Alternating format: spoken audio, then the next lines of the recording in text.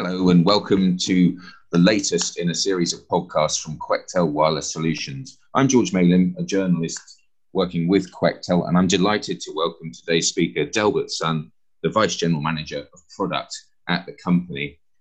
Today we're going to be talking predominantly about LTE Cat 1. So I've got some questions for Delbert, the first of which is, Delbert, we're seeing growing uptake of LTE Cat 1. Why does it stand out from the large number of connectivity alternatives in the market? Yeah, it's George. This is Delbert from Quectel. This is a good question. From my point of view, actually, Cat 1 is not a new technology. It is defined and released in 3GPP Release 8 together with Cat 4. So the subscribers is very familiar with Cat 4 and LTE and other technology. So Cat 1 is very easily to be accepted and to be used. Secondly, I think why Cat 1 is moving so fast, because the 2G and 3G sunset, not only in China, not only in Europe, but I mean globally. The operators, the government, they're thinking about to shutting down the 2G and 3G and refarming the frequency to new technology like LTE and 5G. This trend also accelerated the Cat 1 booming in the consumer market and also in industry applications. And actually compared with Cat 4, Cat 1 also has the, for example, like the cost advantage. Compared with Cat 10, Cat 1 has a better coverage globally, I mean from the network side, and better use experience on VoLTE because of the bandwidth is good compared with Cat 10, and also the speed and data throughput on uplink and downlink is also quite better than Cat 10. Even compared with NB-LT, because Cat 1 can support the voice and the VoLTE core ability, but NB-LT cannot. Cat 1 also have the better mobility, of course, with the global network coverage, also the roaming ability between different operators and different countries. So that also makes the Cat 1 to be the, I'm not saying the best one, but to be the suitable one to the most of the IoT applications. For example, like trackers, wireless payment, IoT gateway, DTU, and sharing devices, smart grid, and pushing the top etc., something like that. So that's why I think. Thanks, Delbert. Does the fact that LTE is well understood and almost ubiquitous globally drive Cat 1 selection by customers?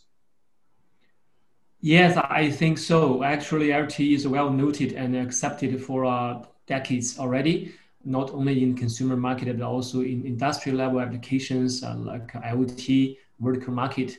So it's, I think the subscriber is very familiar with the LTE, including the Cat 1 and Cat 4. And also IoT already has a very good and a strong global network that including, I think, over 150 operators globally. It has a very good commercial network. It can bring the subscriber very good experience to running different apps, to doing some different industrial level applications. Also, I think because LTE, including Cat 1 and Cat 4, has a very complete and very healthy ecosystem. For example, like we have a lot of different accent chipset platform providers, also including the module makers, also including various devices, and also different vertical market applications. It's very strong and very matured. So it's not new. Every customers and the subscriber already use it. I think that's why Cat 1 is everywhere in every corner of the world. So Delbert, is it fair to say that Cat 1 is in a sweet spot for IoT connectivity because it provides the bandwidth, the coverage, and the resilience that IoT apps need? Hi, George. I love the word, a sweet spot. Yes, I think it's good. It's good to to say.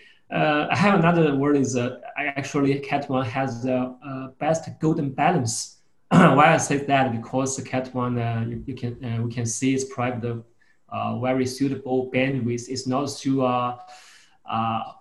fast as the Cat 4 in LTE, but also has a not so limited speed as the NB-LT and Cat M. It just provides suitable bandwidth, suitable uplink and downlink speed. Then can satisfy most, I think most of the IoT applications can use this bandwidth and the speed. Also from the operator investment side, because the operators globally already invest a lot over the last 10 years on the Cat 1 and Cat 4 network. It is very mature. It is already there. They just need more and more connections, more and more subscribers, so it can reuse all the resources they have already invested a lot.